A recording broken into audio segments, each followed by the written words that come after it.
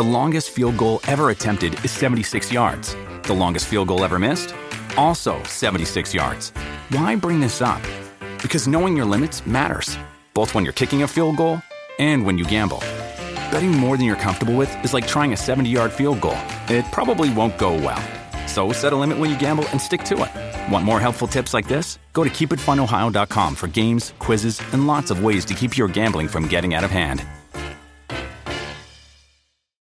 When you need mealtime inspiration, it's worth shopping Kroger, where you'll find over 30,000 mouth-watering choices that excite your inner foodie. And no matter what tasty choice you make, you'll enjoy our everyday low prices, plus extra ways to save, like digital coupons worth over $600 each week. You can also save up to $1 off per gallon at the pump with fuel points. More savings and more inspiring flavors make shopping Kroger worth it every time. Kroger, fresh for everyone. Fuel restrictions apply.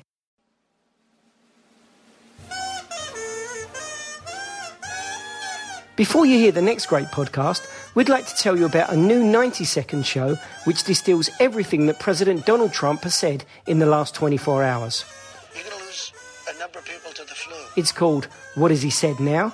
And is available at wherever you get this podcast. Death totals, our numbers per million people are really very, very strong. We're very proud of the job we've done. Look for a link in this here podcast description or search for What Has He Said Now in all the usual places.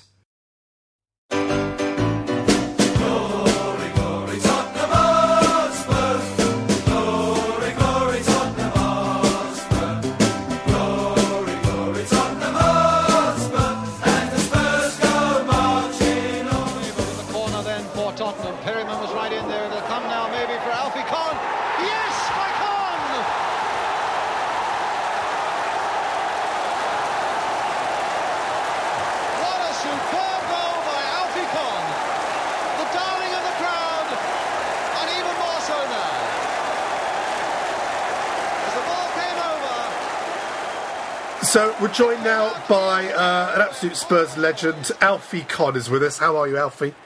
I'm not bad, mate, yeah. Good, thank you very good, thank you. Thank you so much for agreeing to do this again.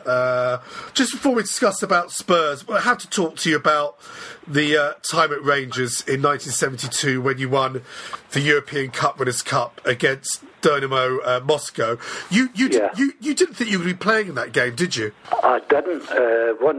Colin Jackson, the centre half, he injured himself in training the day before the game. Right.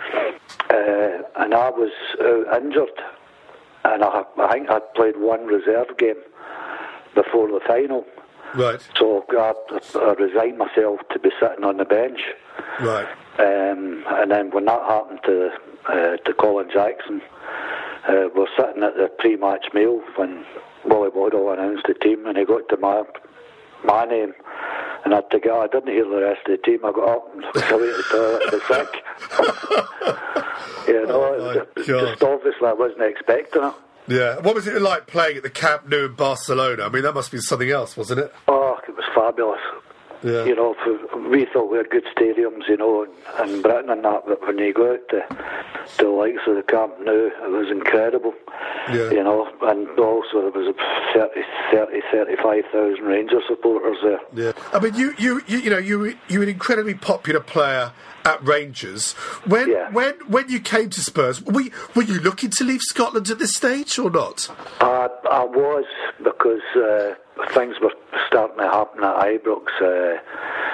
After the Cup Winners' Cup team, there was about 3 or 4 years sold within a year, 18 months. Right. You know, so... Was that a financial reason, or why did they start? No. I just think that, you know, they want to bring other players in. Right. Thought they could do a better job, and 4 years went, you know, so... Because you were Bill Nicholson's final signing at Spurs. So how did the approach come about? Did you know who was coming in for you? I knew nothing about it, Mike. Wow.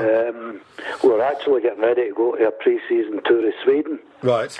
And a phone call at the house for Willie Waddle, the manager of the Rangers, and says, look, you're not coming to Sweden with us, but I'll meet you at Glasgow Airport at a certain time. And still never said to me who we were going to see.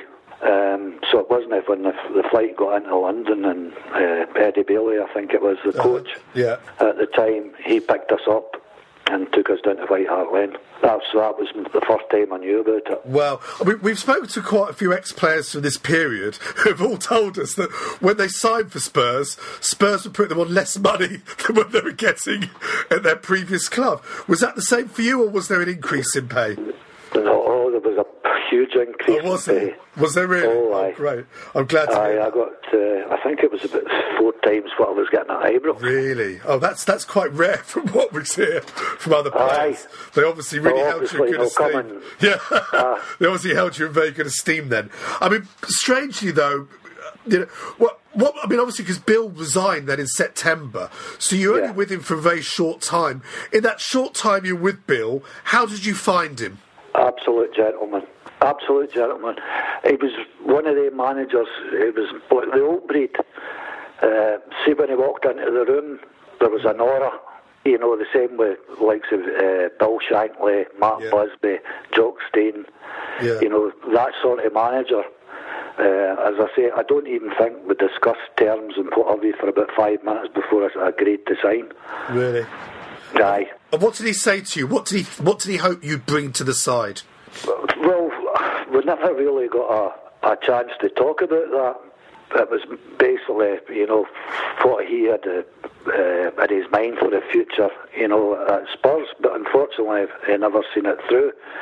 I think it just seemingly we had played a game, a pre-season friendly at Tottenham, right, about 2 years or 3 years before that.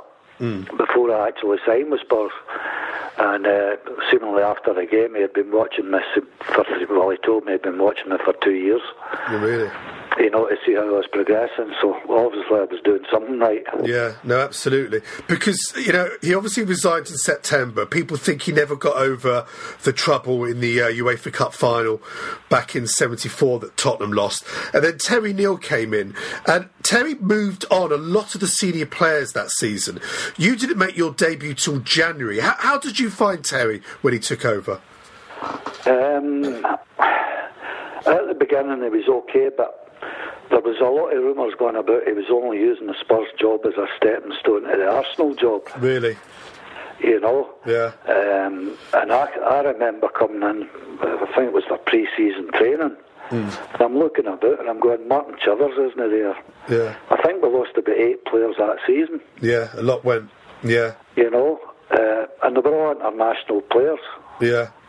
And I think that's how we struggled as much, because of the big overturn of players in such a short time.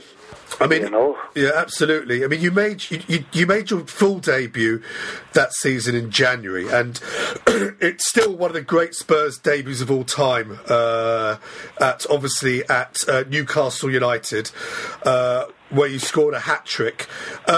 Probably, I think, the first hat trick scored by a Spurs player on their debut since the great Jimmy Greaves back in 1962. What were your memories of the game? Because it was an extraordinary match. To be quite truthful, I cannot mind much of the game at all. It was an absolute blur, was it? On it was a blur. Really? I couldn't even tell you when the goals were scored, or, you know, I know I scored the hat-trick, but I couldn't tell you any other goal scorers in that game. Really? That's amazing. It was a complete blur, because, again, I wasn't expecting to be playing. Oh, I see. Wow. You know, it wasn't to the night before that I was, you know, Terry Neal told me I was playing, so... Yeah. But as I say, it's just one of these things, you know, it's a game that passes you by and you can't really remember much about it. The only thing I can remember is scoring 3 goals. Yeah, amazing. Because we then, after that game, we went on a really bad run. We had 9 games without a win, and all of a sudden now we were in a relegation fight. What was the mood of the dressing room? You mentioned earlier that senior players moved on. Did the players still at Tottenham think they could get out of this trouble, or was there a real worry within the dressing room?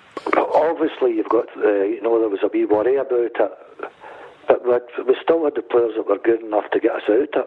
Yeah. You know, because, as I say, we had Pat Jennings in goals, who to me was the best goalkeeper I ever seen. He was that good. Cyril Knowles was playing. Yes. Martin Chivers played in that game. He was recalled. Yes. So we had Stevie Perriman. He's been there for years. Yeah. So we still had the basics,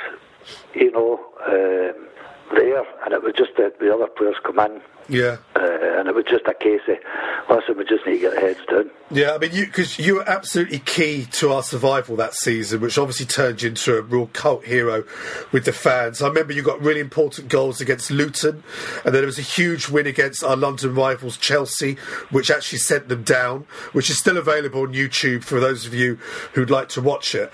And then the last match of the season obviously came down to Leeds United, which was probably one of the greatest games seen at the Lane for its importance and the result. And we were facing a really strong Leeds United team who were playing, their next game was the European Cup final. Do you think, in hindsight, because of that game they had coming up, that might have helped us get the result we needed? It was a possibility, because I'll give you a wee story about that. It was, I think we were 3-0 up at the time. And for some unknown reason, I sat in the ball. Yeah. I don't know why. It wasn't planned. It was just an off-the-cuff thing. Yeah. And the next thing, wee Billy Berner come running across and says, listen, you've just upset us. Yeah. And then within about 10 minutes, I think Peter Lorimer had scored for about 35 yards. That's right. And they scored another one. Yeah. And when I did it, I remember looking round, and all I could see was Pat Jennings shaking his head. You're absolutely right. We had Terry Naylor was on the show last month, and he said exactly the same story. He said to us that Billy Bremner ran up to him and said, stop him doing that now, or we're going to start to play. And apparently Terry just ignored him, and then Lorimer scored that thunderbolt goal. And apparently Terry then shouted out to you to calm the F down. And see, when they scored the goal, yeah. I mean, I've actually stood and shook my head and says, what the hell have you just done? Yeah, really. But as I say, it was just an off the cuff. That was me. It was off the cuff. Absolutely, absolutely. The other story we heard from that before the game, and I don't know if you remember this or you can... Romark. Yes. Terry Neal brought in a hypnotist called Romark to talk to some of you players to get you to visualise that you're going to win the game. You remember that? I can remember it. I can remember going in, and it was a complete waste of time. Yeah. And yet, in saying that, Cyril, I think he went to sleep before the boy even says you're going to sleep. But it was so funny because there's nobody wanted to go in. Yeah. But obviously Terry Neal says you need to go in. Yeah. And he's putting on about what was your best game, and I said to him jokingly, when I was 9-year-old and I scored 9 goals in a school game, just think of that and concentrate on that, and you'll be okay tomorrow night. Well, but see, it was about 6 months later, that same guy that was telling us what we were going to do and how we were going to do it and that, he crashed a car going down, I think it was Chelsea High Street, blindfolded. He says he could drive down Chelsea High Street blindfolded. I think he got 20 yards and crashed into a lamppost. Unbelievable. That's a great story. But it was funny. Yeah. Obviously, some people went under, but I think of that sort of thing. If you want to go under, you'll go under. Yeah. If you've got at the back of your mind that that's a waste of time. Yeah, because Martin Chivers said that obviously he was dead against it, but was brought back into the team for that game and actually did score, which is quite extraordinary. But it was an amazing game, and just I was quite young, but I still remember it because obviously it was such a huge match. But then the following season, we did much better. We finished pretty much the same team. We finished 9th. But that season, I remember you started getting a few injury problems. I actually missed the whole of the season. That's maybe how we finished 9th. When I was out of the team. I'd went to play with Scotland out in Romania. Right. and I'd made my debut for Scotland that season. We beat Leeds, and Jockstein was under 23s manager, and had asked Willie Ormond if he could get me to play in under 23s because we had a chance of qualifying, for the next round, and ruptured my cruciate ligament. Oh God! So that was the season was gone. Oh dearie me! I was in plaster for about 6 months. Wow, what a time! What an awful time for it to happen to you. That's right. And then obviously there was another change of manager. And what was when Terry left? I mean, what was the kind of feeling amongst the players when he went? To be quite honest, I think a lot of the players were glad to see him go. Right. Yeah. And then Keith Burtonshaw took over, and that was a strange one as well. Well, because Keith was already within the club, wasn't he? I think he was Terry's coach. Yeah, he was a coach. Terry Neal brought him as a coach. Yeah. And Keith had his own ideas of the game as well. Yeah. And I found myself struggling to get back into the team. Yeah. Do you think that was because of the injuries that didn't fully go, or did you think at this stage you were kind of fit and ready? Once I got the all clear for the specialists and started training again, I was ready to go. Yeah. But just couldn't get in. Couldn't get a game, and then all of a sudden I got my chance. I was in the team Yes. And then I was out again, and then I was back in and out again. I went, I can't handle this. Yeah. Because every player wants to play. Of course, especially at that age as well. You're still relatively young as well.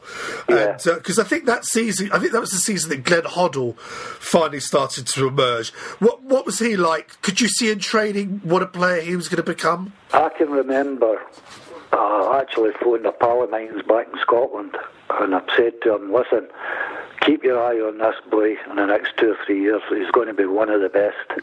And I told him his name was Glenn Hoddle.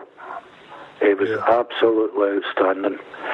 To this day, I still don't know what his strong foot is, whether it was his left or his right. Yeah. Because he was that good with both.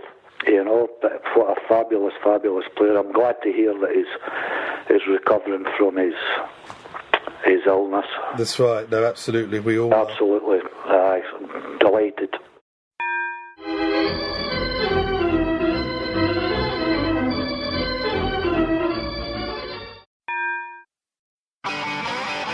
If you want an e-bike that doesn't look like it's made for the shopping precinct, something that's less Mr. Bean and more Steve McQueen, check out the range of bikes from London-based Cooler King. From dope 250-watt city bikes to Harley Bobber-inspired 750-watt beasts that can tear your face off while leaving your smile intact. Cooler Kings are made in limited numbers, yet highly affordable. Check them out now on the web at cooler.bike or find them on Instagram with hashtag CoolerKingBike. Cooler.bike. E-bikes that are cool AF. So, how did you hear about... When you left Spurs, you said you were in and out the side and you wanted to play. Were you looking for a move, or did you sort of realise that you might be surplus to requirements at this stage from Birkinshaw? I think we played Everton. Right. And we drew 3 each. We were running 3-1 with about 2 minutes to go, or 3 minutes to go or something. And I was asked that same question with Brian Moore. Right. And I told him that, I would need to speak to the manager, who was Keith Burtonshaw, just to find out what was going on. And I think after that it was a case of, no, that didn't look too bright for me. Right. What you think in hindsight that was a mistake saying that? You're only being honest. No, I don't think it had anything to do with that. Again, Keith had his own things. Yeah. Plans in his minds, and obviously I didn't fit into them at the time. And who came in for you? Was there a few clubs that wanted to speak to you? There was two or three clubs. There was a couple of clubs in the Midlands. There was one in London. But as I say, Spurs was my home. Yeah. You know, I'd made a lot of good friends down there. My wife loved it. I had a couple of relatives down there, so I was really settled, and I didn't have... If I was going to move anywhere, I was going to move back to Scotland. Right, you didn't think about staying in London then? No, because it meant moving house and what have you. And I had a young kid as well, you know, and ready to start school and what have you. So I say the best thing to do is come back to Scotland if I could get a club back in Scotland, you know. And you went, was it Celtic you signed for, wasn't it? You went to Celtic? Yeah. What was that like? Because, you know, a lot of people who don't live in Scotland, to this day, don't understand this whole Rangers-Celtic thing. They just don't get it. It's completely different to any derby game in the world. Verges on religion, Protestant against Catholic, which wasn't not heard of down there, you know, and it wasn't till later on when you get 100,000 shouting abuse at you, your own supporters, and obviously my team was Rangers. Yes. So to them, I'd done that was the ultimate sin, you know. Was it a decision? My best man wouldn't speak to me. Really? That really? He fell out because he was a big Rangers man. Right. And what? I never spoke to him for about 3 years.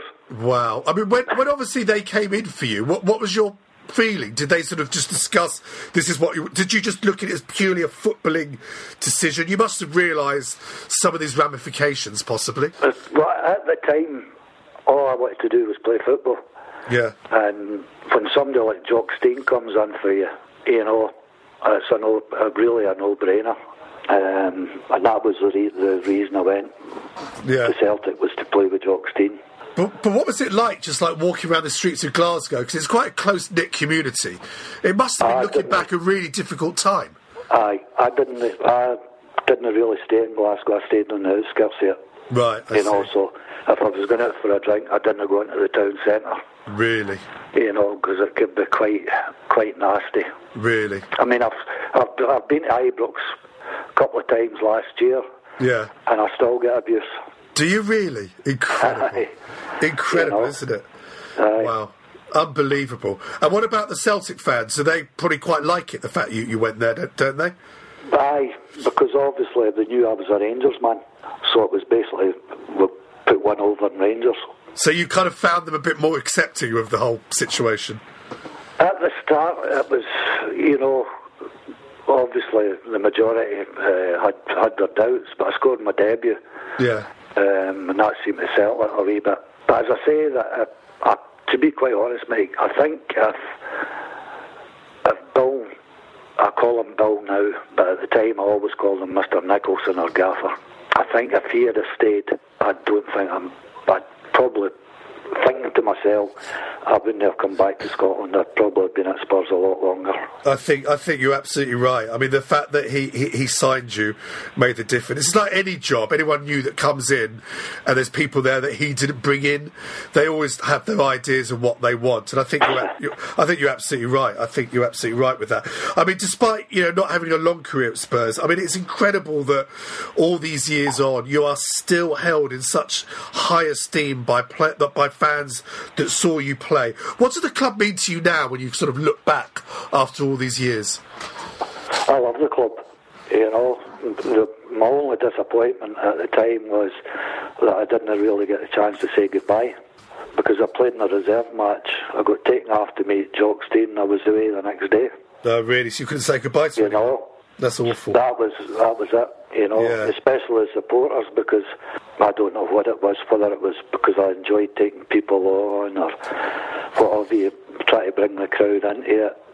I just don't know, but I had a great affiliation with the Spurs supporters. I mean, you played. Well, the reason being, you played what we call the Spurs way, and let's be honest, when you arrived, you were in a team that wasn't particularly good, wasn't getting results, and yet you went out there, as you said earlier, played your own style, played the way you were meant to play, and on the terraces, fans saw it, and it paid off. It wasn't like you're one of these players that tried stuff, it didn't come off, you've given the ball away. You scored such important goals, you know, particularly in that season when it looked like we were absolutely doomed. And I think most fans absolutely recognised that you were this sort of diamond in quite a sort of drab side.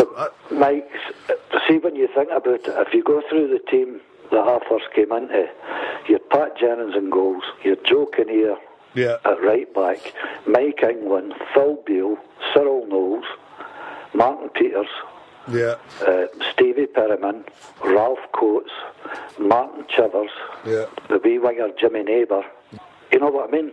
It wasn't a bad team. But that team was, but as you said by Terry, you know, that team, Peters went almost immediately to Norwich. I think Neighbour went when Peter Taylor came in. Joe Kinnear was moved on. A lot of those players, as you mentioned, were moved on probably far too soon now in hindsight. I mean, really. It was. You know, what a shame. There's no club can get rid of 7 or 8 international players and expect, you know, to do the same thing. Absolutely. You know? But as I say, I was really disappointed. I wasn't there longer, but hey, you just got to get on it. Exactly. Well, look, you've given us many, many memories, and it's always a joy and a pleasure to talk to you, Alfie. Thank you so much for your time. Wasn't that a great podcast? Now, if you've got 90 seconds spare in your day, come and listen to ours. It's called What Has He Said Now? And is available wherever you got this podcast. You're going to lose a number of people to the flu. This is a Playback Media production. Get all the associated links for this podcast at spursshow.net. Sports Social Podcast Network.